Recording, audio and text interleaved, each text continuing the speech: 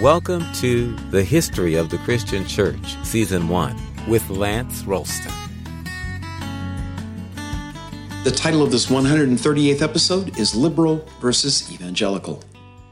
In our last episode, we considered the philosophical roots of theological liberalism, and in this, we name names as we look at its early leaders and innovators. When I took a philosophy course in college, the professor dispensed on us sorry, unwashed noobs his understanding of faith and reason. After a lengthy description of both, he concluded by saying that faith and reason had absolutely nothing to do with each other. Reason dealt with the evidential, that which is perceived by the senses, and what logic concluded were rationally consistent conclusions drawn from that evidence. Faith, he declaimed, was belief in spite of evidence. When I asked if he was thus saying that faith was irrational, he just smiled. That professor was an adherent of Immanuel Kant's philosophy. In Kant's work, Critique of Pure Reason, which was published in 1781, he argued that reason is able to comprehend anything in the realm of space and time, what he called the phenomenal realm. But reason, he said, is useless in accessing the noumenal, or the spiritual realm transcending time and space. Kant didn't argue against the existence of the spiritual realm. He simply said that it's only something that we can experience by feelings. We can't really think about it in the sense that it touches the rational mind. Traditional Orthodox Christians pushed back against the Kantian view of faith as feeling by reminding themselves that Jesus said the greatest commandment was to love God with all that they had, including their minds. But liberals found in Kant's philosophy a justification for unhitching reason from faith and for allowing modern people to live in a secular world while still enjoying the benefits of religious sentiments about ultimate meaning. In other words, it allowed them to get along content with the what of life in the world without having to bother much with the how or concern themselves at all with why. A few years after the publication of Kant's Critique, the German theologian Friedrich Schleiermacher, going against the heart and soul of Christian apologetics dating back hundreds of years, said that the core of Christian faith isn't an historical event, like the resurrection. It was, he argued, a feeling of one's absolute dependence on a reality beyond one's self. That awareness, he claimed, could be developed to the point where a person would be able to imitate Jesus' own good deeds. He wrote, quote, "The true nature of religion is immediate consciousness of deity as found in ourselves and the world," unquote. And this earned Schleiermacher the title, the father of theological liberalism. Schleiermacher was born in a pious Moravian home, but as a young man, he imbibed the rationalism of the Enlightenment and became an ardent apologist for accommodating Christianity to popular society. As a professor of the newly founded University of Berlin, he insisted that debates over proofs of God's existence, the authority of Scripture, and the possibility of miracles weren't the issues that they ought to be focusing on. He said that the heart of religion had always been feeling rather than rational proofs. God is not a theory used to explain the universe. Rather, God is to be experienced as a living reality. For Schleiermacher, religion isn't a creed to be pondered by the rational mind. It's based on intuition and a feeling of dependence. Orthodox Christians who identified religion with creedal doctrines, Schleiermacher maintained, would lose the battle for the faith in the modern world because those creeds were no longer rationally acceptable. Religion needed to find a new base, and he located it in feelings. Sin, Schleiermacher said, was the result of people living by themselves, isolated from others. To overcome the sin that makes man independent from God and others, God sent a mediator in Jesus Christ. Christ's uniqueness wasn't in doctrines about his virgin birth or deity. No, what made Jesus a mediator who can help us is the perfect example that he was of one who was utterly dependent on God. By mediating on Christ's example and feeling our own inner sense of dependence on the universe around us, we too can experience God as Jesus did. In Schleiermacher's theology, the center of religion shifts from Scripture to experience. So, the biblical criticism that we looked at in the last episode can't harm Christianity, since the real message of the Bible speaks to individuals' own subjective pursuit of the divine. The Bible doesn't need to be factually true as long as it affects the feelings of dependence that is the spark that leads to spiritual illumination. Albert Ritschl enlarged on Schleiermacher's ideas, taking them mainstream. For Ritschl, religion had to be practical. It began with the question, what must I do to be saved? But he eschewed the merely theoretical. So the question, what must I do to be saved, can't just mean, how do I get to heaven after I die? Ritschl said that salvation meant living a new life, free from sin, selfishness, fear, and guilt. Ritschl's practical Christianity had to be built on fact, so he welcomed the search for the historical Jesus that we talked about in the last episode. The great fact of the Christian faith is the impact that Jesus made on history. Nature, he maintained, gives an ambiguous understanding of God, while history presents us with moments and movements that convey meaning. History conveys meaning, all right, but I'm not sure that all that history has given us a less ambiguous understanding of God than nature. Ritschl asserted that religion rests on human values, not science. Science conveys facts, things as they are. Religion weighs those facts and attributes more or less value to them. Many Christians of the late 19th century considered Ritschl's work helpful. It freed them from the destructive impact of the increasingly secular pursuits of history and science. It allowed biblical criticism to use scientific methodology in determining things like authorship, date, meaning of Scripture. But it recognized religion is more than facts. Values aren't under the purview of science. Well, that's religion's turf. Protestant theological liberalism accepted higher criticism's denial of Jesus' miracles, his virgin birth, and his pre-existence. But that did not in any way diminish Jesus' importance. For liberals, his deity didn't need to arise from his essence. It resides in what Jesus means. He's the consummate human being who shows us the path to enlightenment and nobility. He's the embodiment of supremely high ethical ideals, whose example inspires us to emulate his example. For liberal Christians, the church didn't come out of some actual factual events around Jerusalem 2,000 years ago.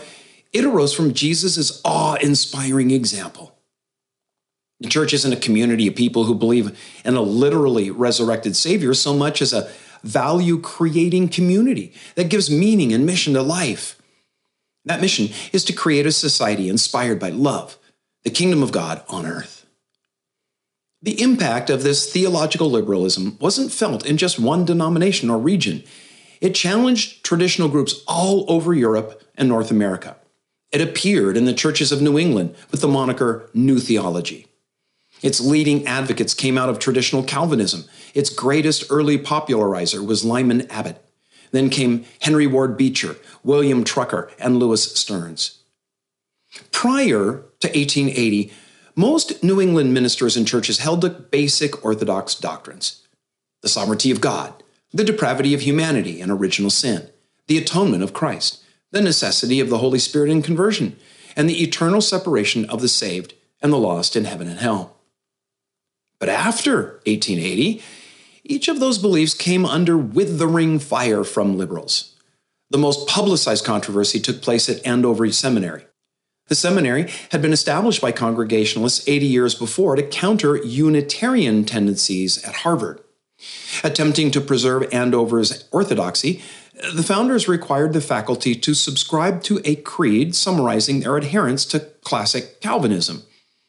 But by 1880, under the influence of liberalism, several of the faculty could no longer make the pledge. The spark that lit the flames of controversy was a series of articles in the Andover Review by liberal professors who argued the unsaved who die without any knowledge of the gospel will have an opportunity at some future point to either accept or to reject the gospel before facing judgment. Andover's board filed an action against one of the authors of the articles as a test case. After years of moves and countermoves, in 1892, the Supreme Court of Massachusetts voided the action of the board. And by then, most denominations had their own tussles with liberalism seeking to infiltrate their colleges and schools. The response to Protestant theological liberalism was a movement which, maybe many of our listeners have heard of: evangelicalism.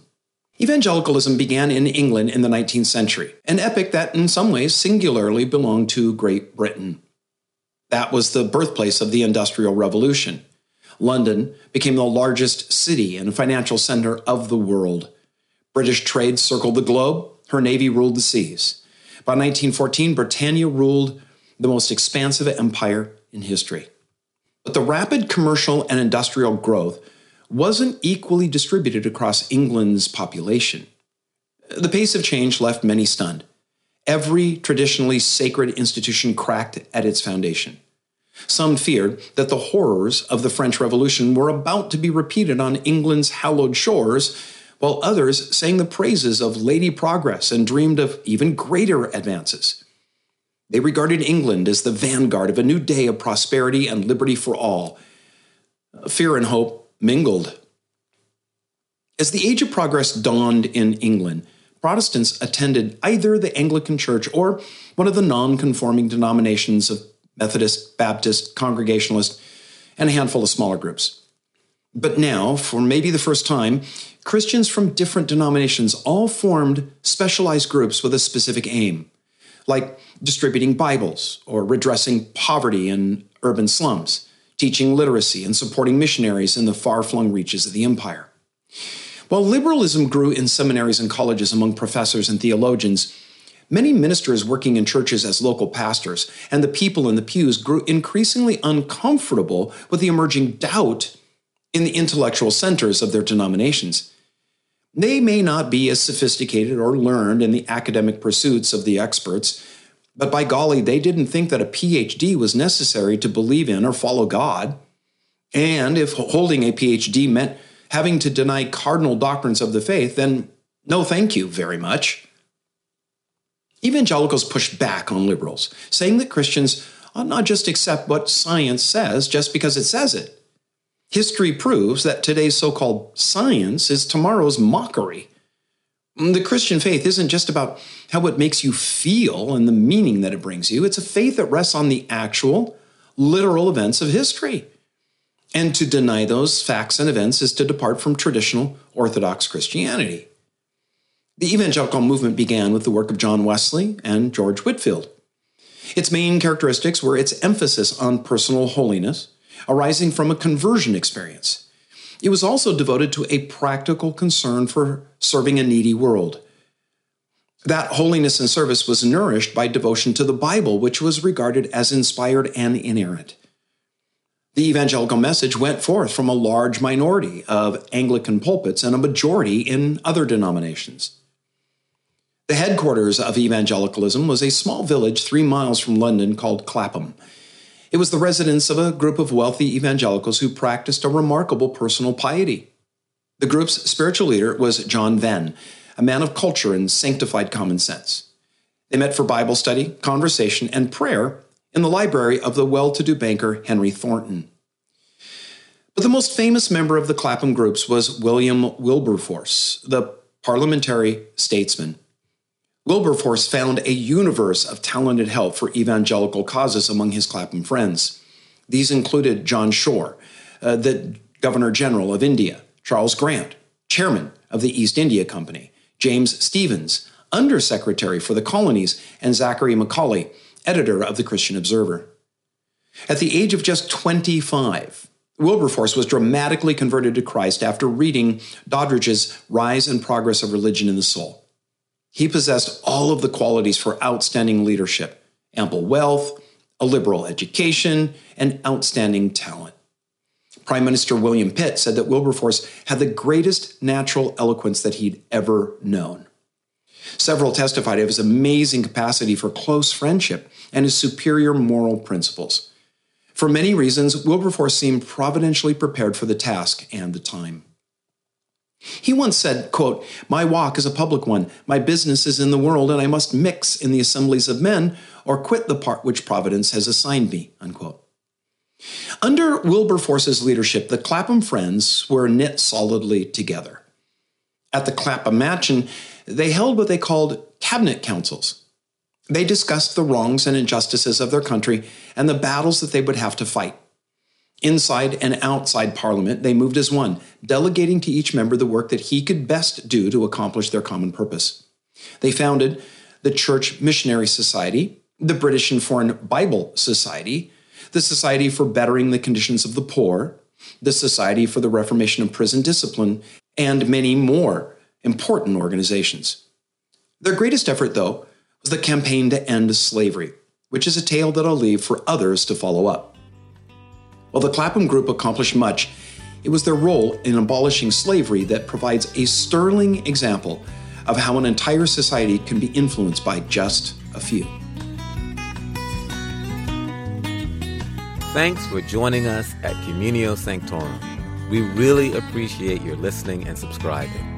Listeners are invited to like the Communio Sanctorum Facebook page and to write a review in the iTunes Store. For both Facebook and iTunes, search for History of the Christian Church. Looking forward to joining you next time.